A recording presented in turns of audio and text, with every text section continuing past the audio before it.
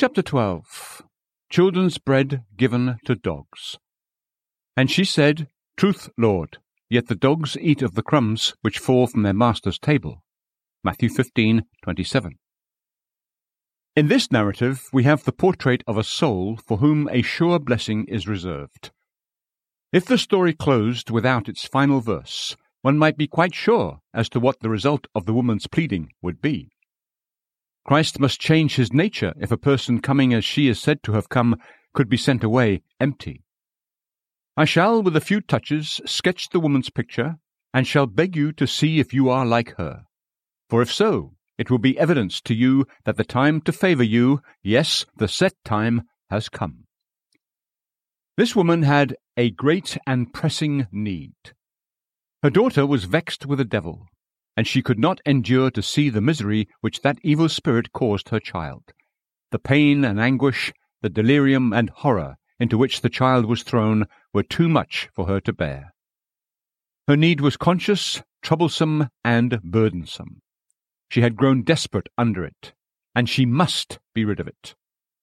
Is it so with you, dear hearer? Does your sin plague you? Does your transgression come up before you like a continual offence? Does it vex you both day and night till it has come to this pass, that you cannot live without pardon, that you must be forgiven or driven into madness? Do you feel that things are at such a point with you that you cannot live any longer under the sentence of divine wrath? This is a very blessed and hopeful sign. If there be many such, here, there is music in store for angels. When her case had come to such a point, she heard of the Lord Jesus, and what she heard she acted upon. They told her that he was a great healer of the sick, and was able to cast out devils. She wasn't content with that information, but she set to work at once to test its value. She went to Jesus with all speed. Finding that it was a convenient season, for he had come near to her land, she hastened to cry unto him, Ah, dear hearer, you too have heard of Jesus. I shall not ask you whether you know the doctrine of his Godhead, and of his manhood, and of his atonement for sin. You know it well. But have you put it to the test? You understand that he saves souls. Have you taken your own soul to him to be saved? You know that he can forgive sin. Are you looking to him now to forgive your sin? If it be so, though as yet you sit in the shadow of death, your hour of deliverance hastens on swiftly. For a soul that under a sense of need honestly seeks the Saviour's face is not far from the kingdom of heaven. This woman was most desperately resolved. She had made up her mind, I believe, that she would never go back to the place from where she came till she had received the blessing. She would dog the Saviour's footsteps. She would waylay him. If the disciples pushed her back, she would wait for another opportunity, and if not then successful, she would try the next occasion, and if that would not suffice, she would venture yet again. She was sorely tested by the Saviour, for he sometimes tests those whom he knows to be strong enough to bear the trial, and when she obtained no answer from him, but rather met with a rebuff, she was not at all daunted, but pressed her appeal, for she had drunk deep into the spirit of the hymn, Resolved, for that's my last defence, if I must perish there to die.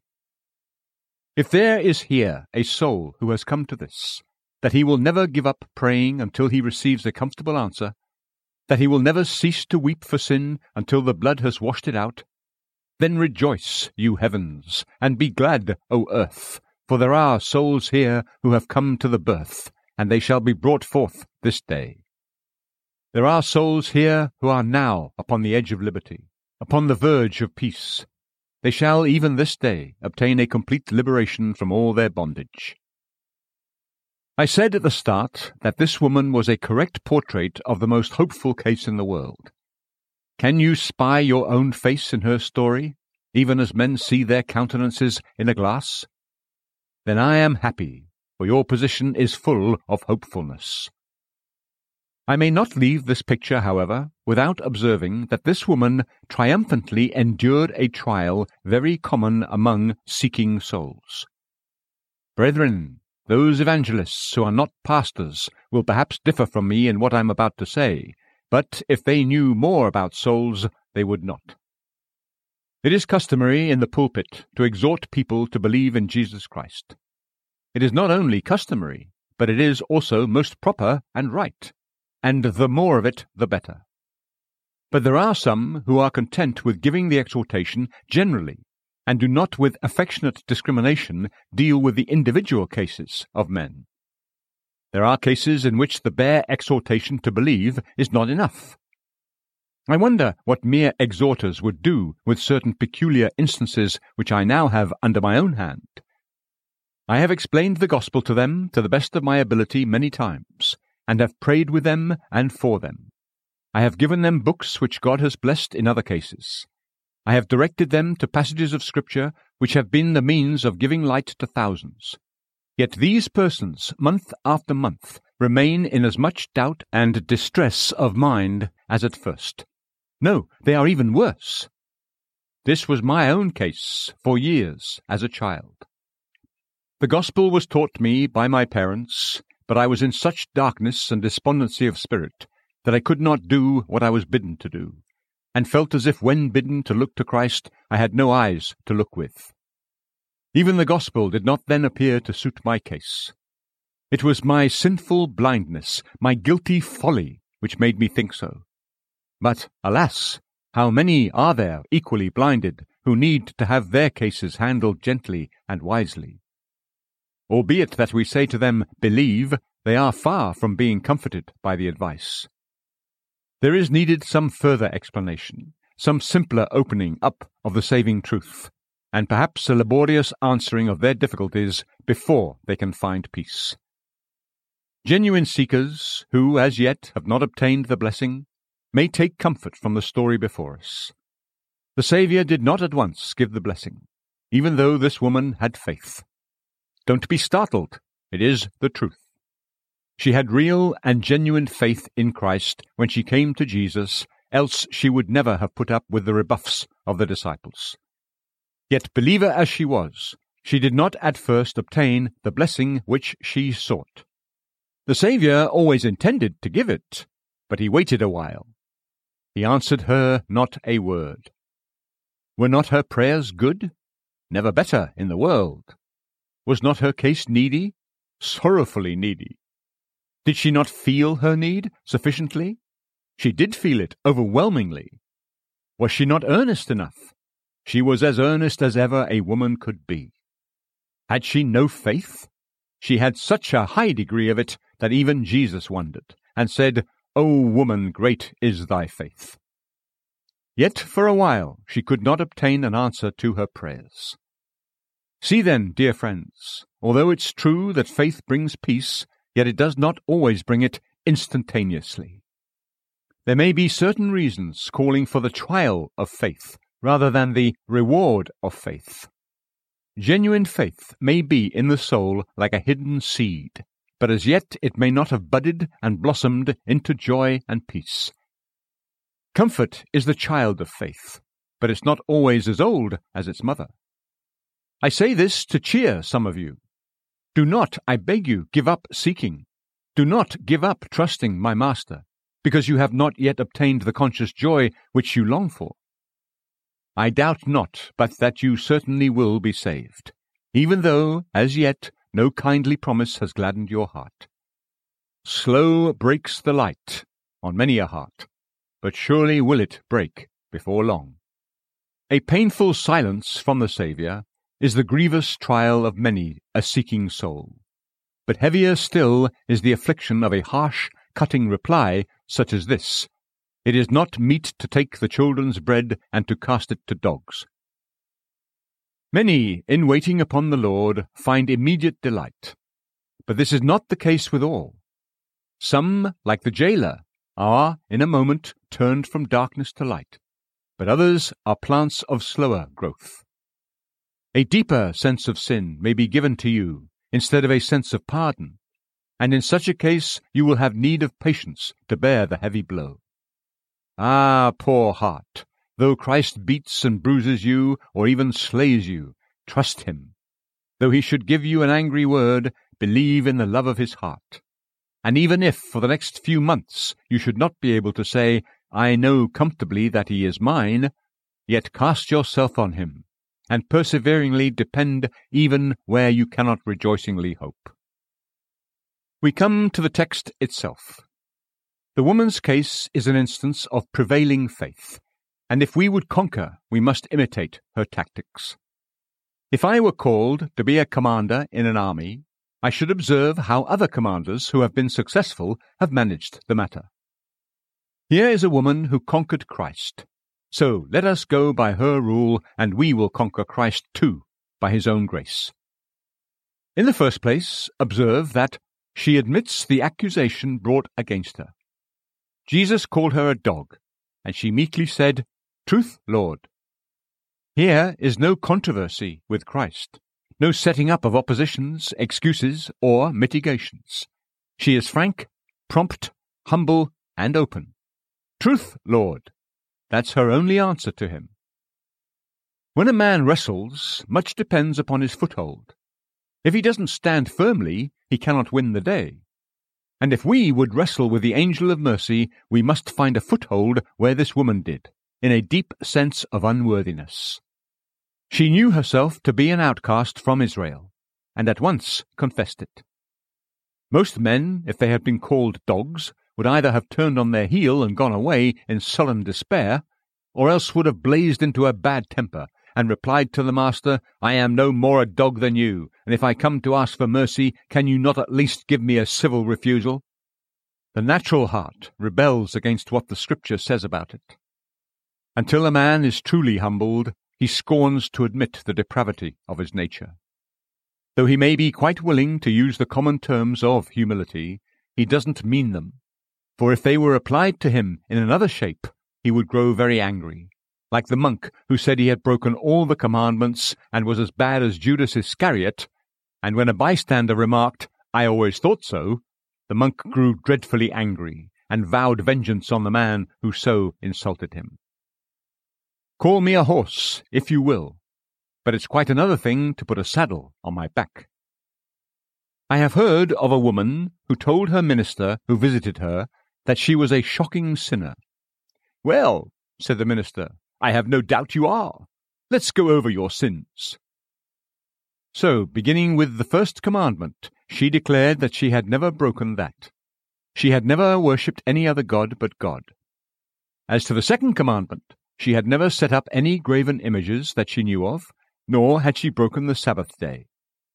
She had honored her father and mother. She had never coveted, never borne false witness, never killed anybody, and in fact she pleaded that she had not broken one of the 10 Commandments, notwithstanding she had confessed herself so sad a sinner. We plead guilty to stealing a forest, but deny that we ever stole so much as a couple of sticks. The woman before us believed in her heart in the degradation of her state, so that when the Saviour addressed her in apparently the coarsest manner as a dog, she was so thoroughly familiar with her own fallen condition that it did not startle her to be called what she knew herself to be. She had heard sin balk within her so often and so loudly that when the Saviour called her a dog, she only felt that he was calling things by their right names. If I were to go over the whole statement of the fall and the mischief of sin, everybody in this place would say, that is true. But oh, how few there are who really feel it to be true and are deeply grieved over it. We are all sinners, so we say, but we all have our excellences, so we feel. The Word of God does not give us a very complimentary picture of humanity. It informs us that our first father sinned, and that through him, as he stood for all of us, we all fell and lost the favour of God. The Herald's College of Scripture draws up for us a miserable pedigree.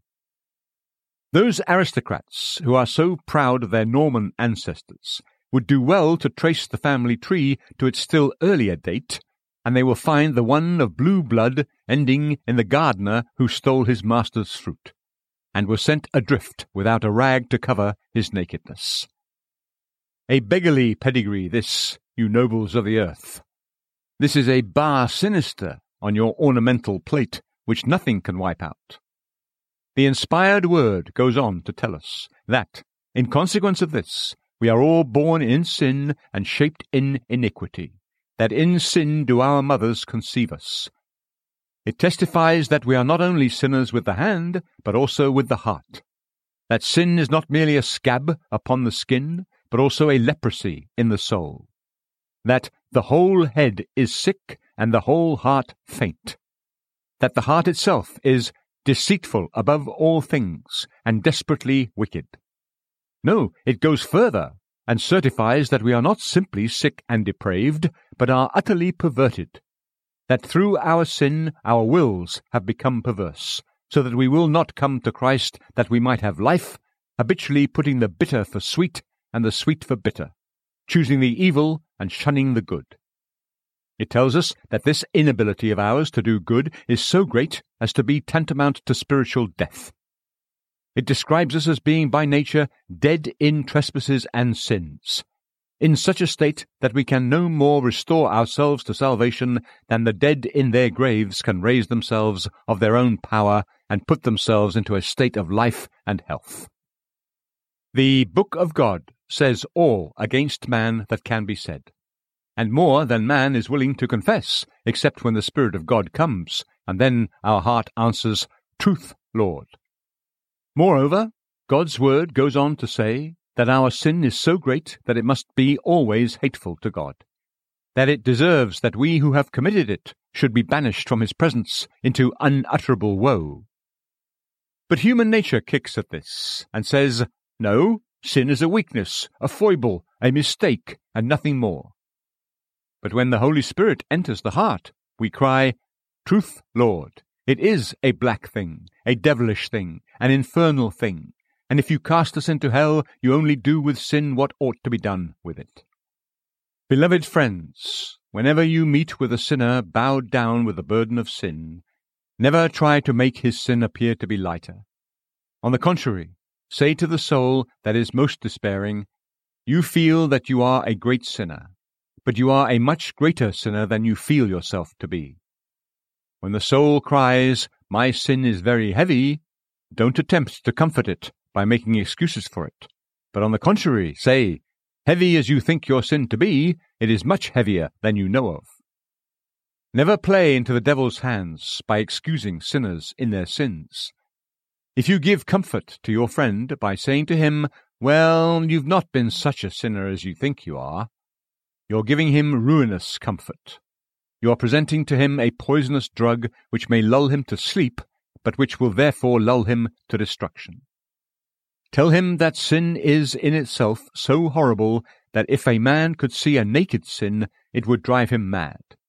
That the very least offence against God is so intolerable that if hell fire were put out, one sin could kindle it again. The woman, in this case, if it had been a sound way of getting comfort, would have argued, "No, Lord, I'm not a dog. I may not be all I ought to be, but I'm not a dog at any rate. I am a human being. You speak too sharply. Good master, don't be unjust." Instead of that, she admits the whole. This showed that she was in a right state of mind, since she admitted in its blackest, heaviest meaning whatever the Saviour might choose to say against her. By night the glowworm is bright like a star, and rotten tinder glistens like molten gold. By the light of day the glowworm is a miserable insect, and the rotten wood is decayed and nothing more. So with us. Until the light comes into us, we count ourselves good. But when heaven's light shines, our heart is discovered to be rottenness, corruption, and decay. Do not whisper in the mourner's ear that it is not so, and do not delude yourself into the belief that it is not so. You are a lost sinner. You do deserve damnation. You deserve it especially, if no one else deserves it. You have sinned against light and against knowledge. You are ruined, and ruined utterly. Bad as you think yourself to be, your case is infinitely worse than you conceive it to be. And I am not here to give you any comfort by saying, "Peace, peace," where there is no peace. Your state, O sinner, is horribly bad. and will soon be worse, hopelessly worse. And before God may you be made to feel this and to say, "Truth, Lord." But notice in the second place, she adheres to Christ nevertheless. Did you notice the force of what she said? "Truth, Lord, yet the dogs eat of the crumbs which fall from," where? From their master's table. Dogs in the East very seldom have any master. There are big dogs in every eastern city that live on the garbage thrown from the houses, and these big dogs are such a nuisance that I am not aware that there is one word in the whole of Scripture in favour of them. The dog, as we know him, is a most affectionate, faithful servant of man, and deserves great honour. But the dog, as he is in the East, deserves nothing but contempt. He is simply a big, howling brute who will bark at or bite anybody who is passing by. In the Saviour's days, the Easterners had learned Roman manners, and had introduced little household dogs. And it is remarkable that our Lord did not call this woman one of the big dogs without a master, but one of the little lapdogs. It was a name of contempt, certainly, but still not the severest form of it. It is not proper to give the children's bread to these little dogs. There is a word here which I want you to notice. The woman does not say, "The dogs eat the crumbs that fall from the table," but "from their master's table."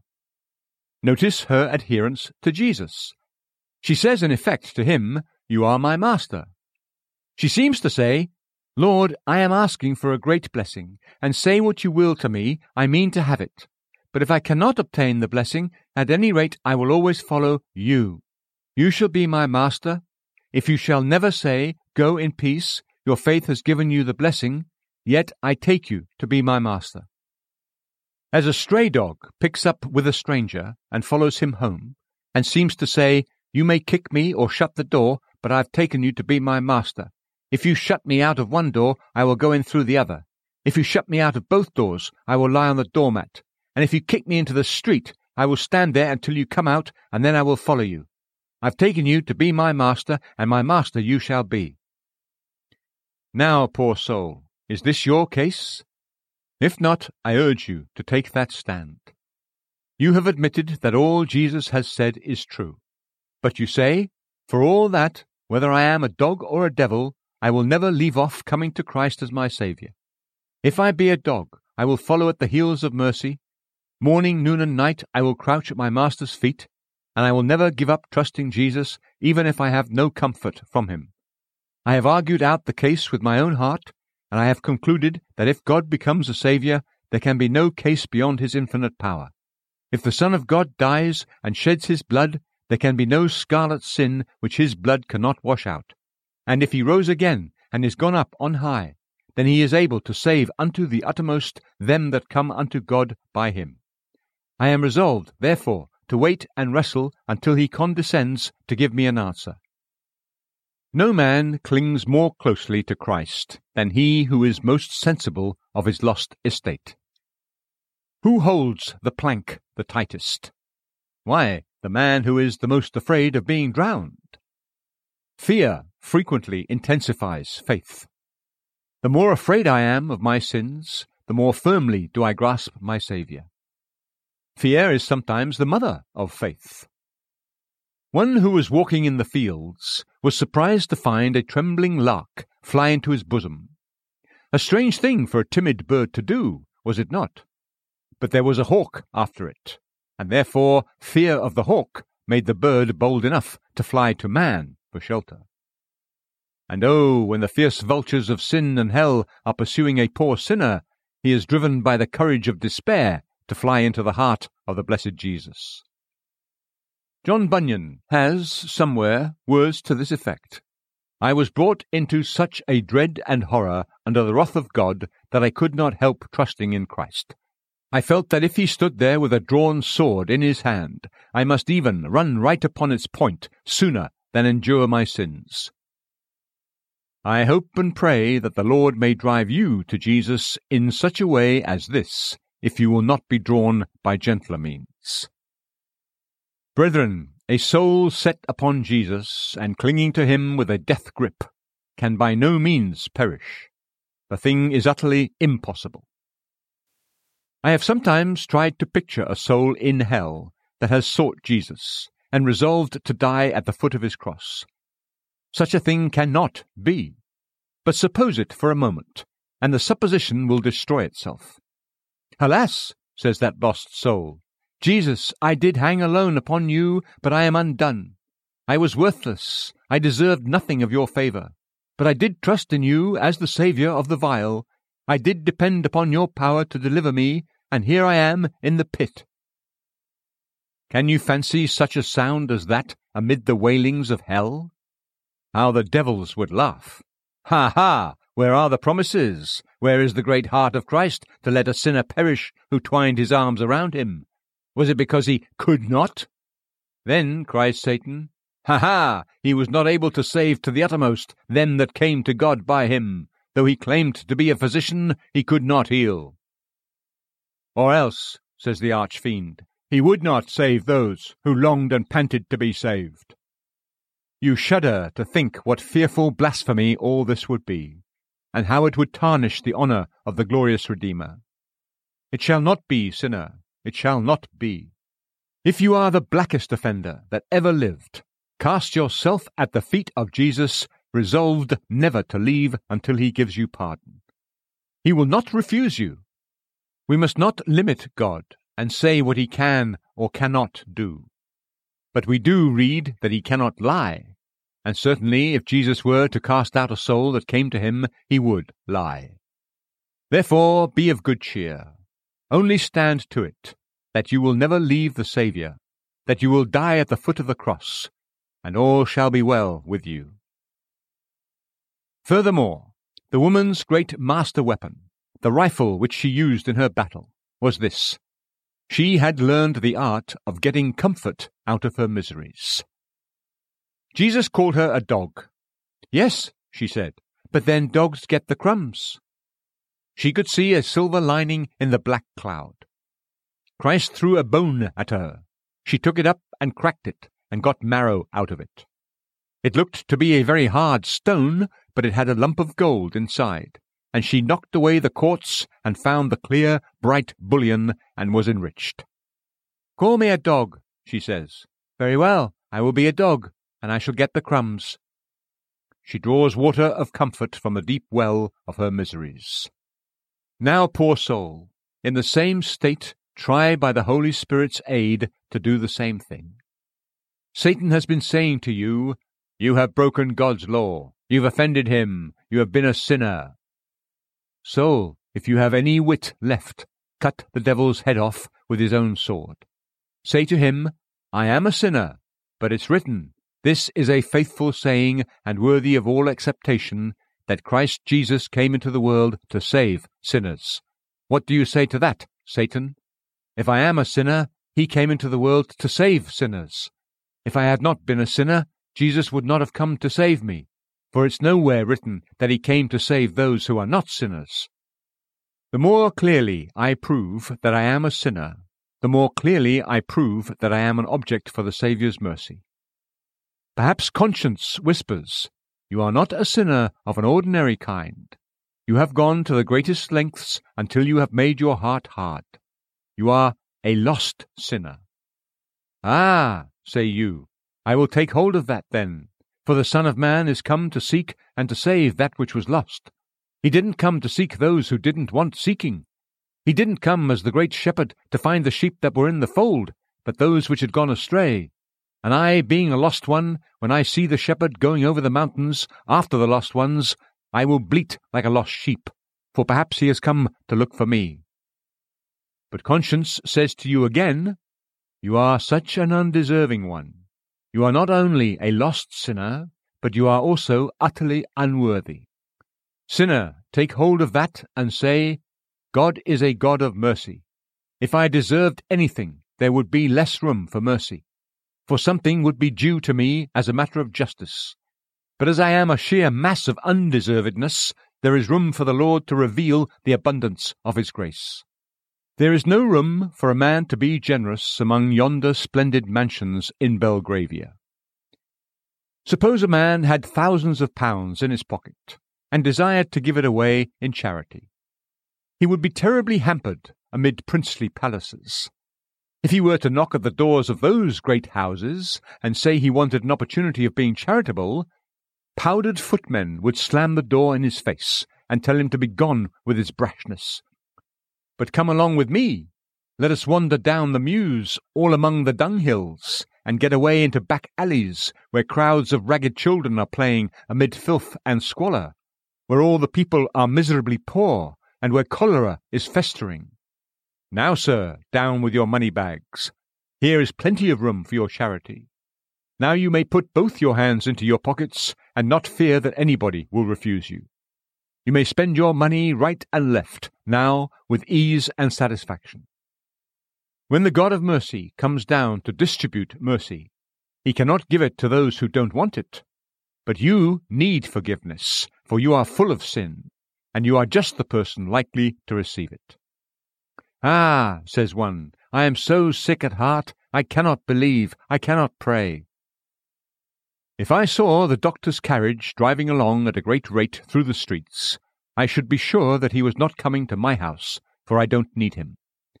But if I had to guess where he was going, I should conclude that he was hastening to some sick or dying person.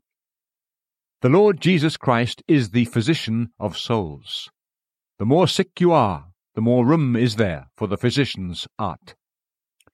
When a man sets up a trade, he likes to find a locality where his articles are wanted, and there he opens his shop. What if I say it is my master's trade to save sinners? What if I say it is the only business and calling that he undertook, to become a saviour of lost and ruined souls? Then he can drive a brisk trade in your heart, and I believe that he will open shop there, and enrich himself with your praise and your love by saving you. Do try now, my hearer, thus to find hope in the very hopelessness of your condition, in whatever aspect that hopelessness may appear to you. The Bible says that you are dead in sins. Then conclude that there is space for Jesus to come, since he is the resurrection and the life. If you were alive, you would not want two lives. But since you are dead, there is room for Jesus to give you life. The Bible tells you that you are dead. Do not deny it. Say, Truth, Lord, but then there is room for Christ's fullness. If you were full, you could not hold two fullnesses. Your own fullness would keep Christ's fullness out. But now that you are empty, there is room for him. Dear heart, instead of trying to make your case out to be better, believe in its thorough badness, and yet be of good cheer. You cannot exaggerate your sin, and even if you could, it would be wiser to err in that direction than the other. A man called at my house some time ago for charity. A regular beggar, I have no doubt. Thinking that the man's rags and poverty were real, I gave him a little money, some of my clothes, and a pair of shoes. After he had put them on and gone out, I thought, well, after all, I have done you a bad turn very likely, for you won't get so much money now as before, because you won't look like so wretched an object. Happening to go out a quarter of an hour afterwards, I saw my friend, but he wasn't wearing the clothes I had given him. Why, I should have ruined his business if I could have compelled him to look respectable. He had been wise enough to slip down an archway, take all the good clothes off, and put his rags on again. Did I blame him? Yes, for being a rogue, but not for carrying on his business in a business-like manner. He only wore his proper garb, for rags are the uniform of a beggar. The more ragged he looked, the more he would get. Just so is it with you. If you are to go to Christ, don't put on your good doings and feelings, or you will get nothing. Go in your sins, they are your garb. Your ruin is your argument for mercy. Your poverty is your plea for heavenly charity. And your need is the motive for heavenly goodness. Go as you are, and let your miseries plead for you. If I were wounded on the battlefield, and the surgeon was going about to attend to the sick, he would be sure to first visit those whose wounds were the worst. For in the hurry of a battle, of course they do not look after a man who has had his finger shot off, when there are others whose arms and legs are gone.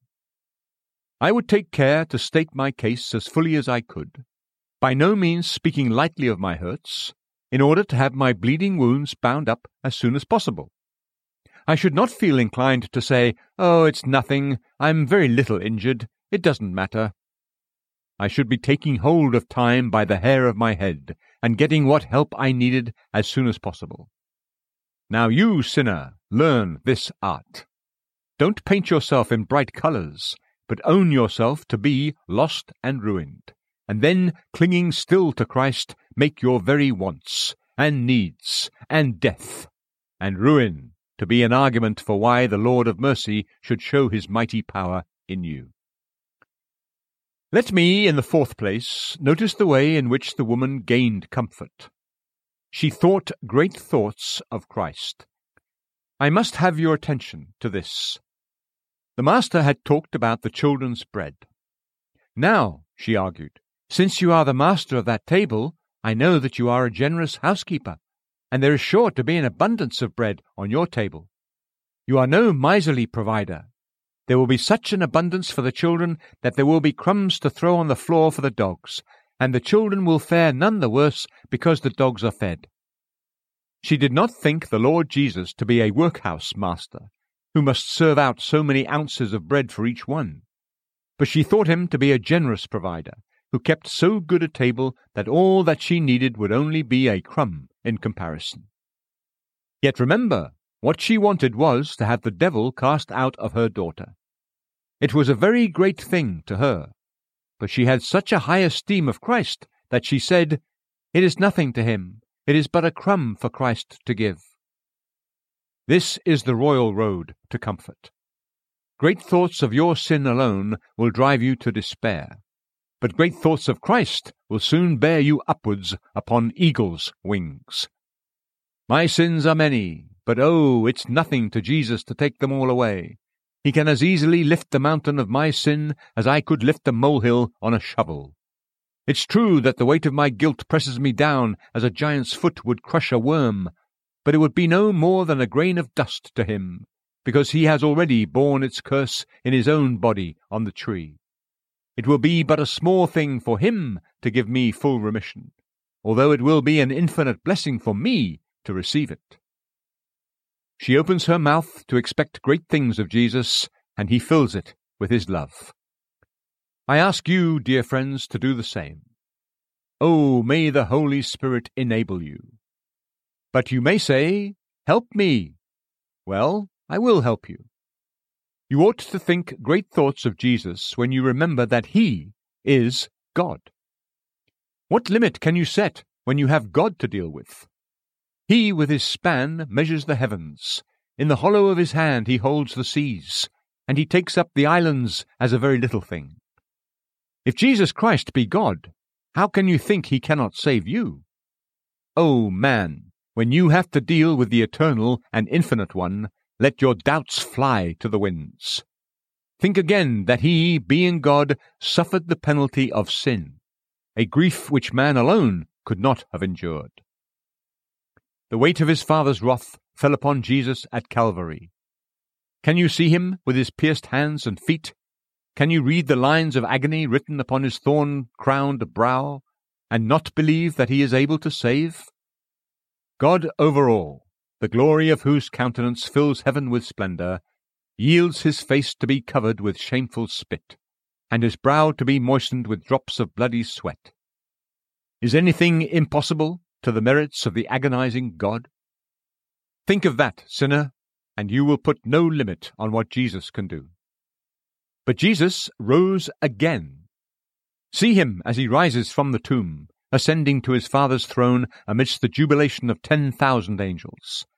See how he wears the keys of heaven, and death, and hell, swinging from his belt. What can he not do? Not save you? He who is exalted on high to give repentance, who is able also to save them to the uttermost, seeing that he ever lives to intercede, can you doubt his power to save? Oh, do not dishonor my Master. Trust him now. but you are still doubting. Then I will bring you one thing more, that shall by God's sweet love drive your doubts away and make you cling to the Saviour.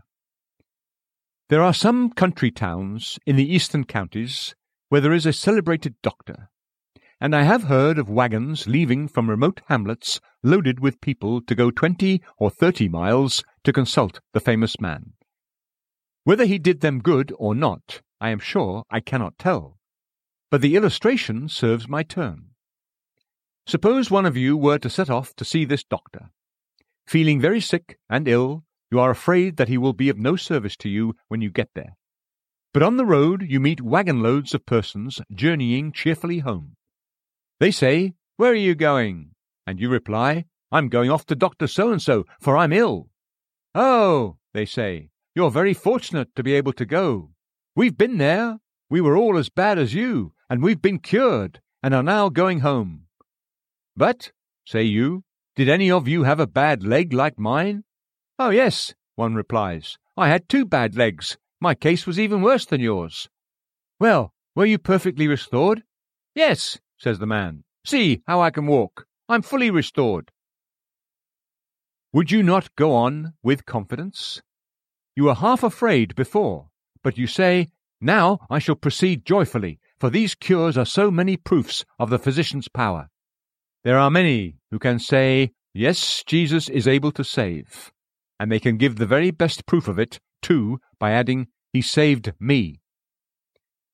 Dear hearers, I know that Christ can save sinners, for I have seen his salvation in thousands of cases, but the best proof I ever had was when he saved me.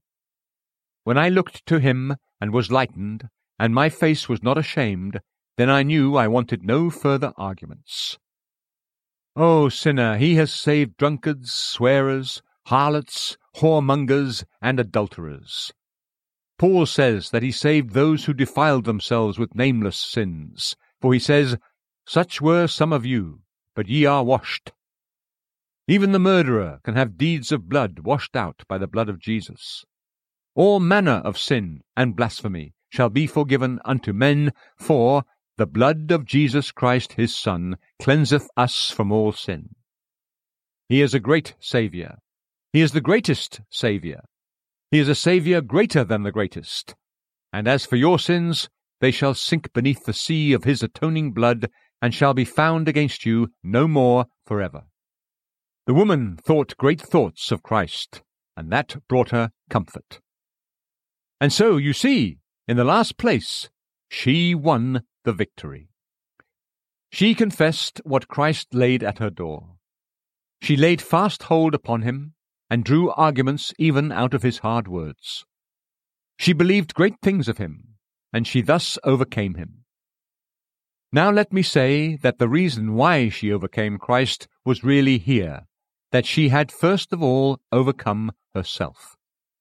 She had conquered in another fight before she wrestled with the Saviour, and that was with her own soul. I think I see her before she started away from home. She was sitting down one day when a talkative neighbour came in and said, "Have you heard about the new prophet?" "No, I have not. What about him?" "Oh, he's a great healer of diseases." "Tell me all about it," said the woman, for that subject interested her. She heard the story. She knew that her friend talked a great deal more than she needed, and she did not quite believe it. The next day she came to the house and said, "Are you certain that what you told me was quite true?" "Well," she said, "I heard it from so-and-so, whose daughter was healed." The woman then determined to hunt the matter out, and at last found an eyewitness whose word could be taken. "Yes," said the friend, "it is the Messiah, the Son of God, who has come down to earth, and I am sure he is able to cure, for I have seen some wonderful miracles worked by him. There can be no doubt about his power." At first the woman was puzzled. She had been brought up as a heathen. She had tried her heathen gods, and they had failed her. She had tried her priests, and they had only deluded her. And she thought that this perhaps was a delusion too. But she thought it over. There were 50 objections, but then she said, "I have heard that there will be such and such signs attending the coming of the Messiah, and this man is just what they said the Messiah would be. I believe he is the Messiah, and if he is God's Son, He must be able to heal my daughter." Then hosts of difficulties came up. "You are a Canaanite." "Yes, but it was said of the Messiah, 'A bruised reed shall he not break, and smoking flax shall he not quench.' Therefore I will go and try him. And again it's written, 'In his name shall the Gentiles trust.' I am a Gentile, and I will trust in him." I can suppose that she debated all this over in her mind, and having first conquered herself, she easily overcame the willing Saviour. Possibly some of you may suppose that there is a degree of difficulty in bringing the Lord Jesus to save a sinner. There is none whatever. The difficulty is in bringing the sinner to trust Jesus. This is the work. This is the labour. In this woman's case, the conflict with Jesus was only external but not real. He was already on her side. The true conflict was with her own unbelief, and when her faith had proved itself victorious, within it she became victorious with Christ. Sinner, there is nothing between you and salvation but yourself. Do I speak boldly? Christ has levelled every mountain that stood in your way. He has filled up every valley, and he has made a high road from you to the very throne of God. The difficulty is with you, not with God. How then is it with you? Can you trust Christ, dear hearer? Can you throw yourself wholly upon Jesus crucified? If so, your sins are forgiven you. Go your way and rejoice. But if you cannot, here is your difficulty. Oh, may God help you to contend with it. It is a sin to doubt Christ. It is a cruelty. It is an unkind cut to suspect that he is unwilling to forgive. Cast away, I pray you, your wicked unbelief. May God the Holy Spirit help you to do so. Do come just as you are and rest in Jesus, and you shall find eternal life.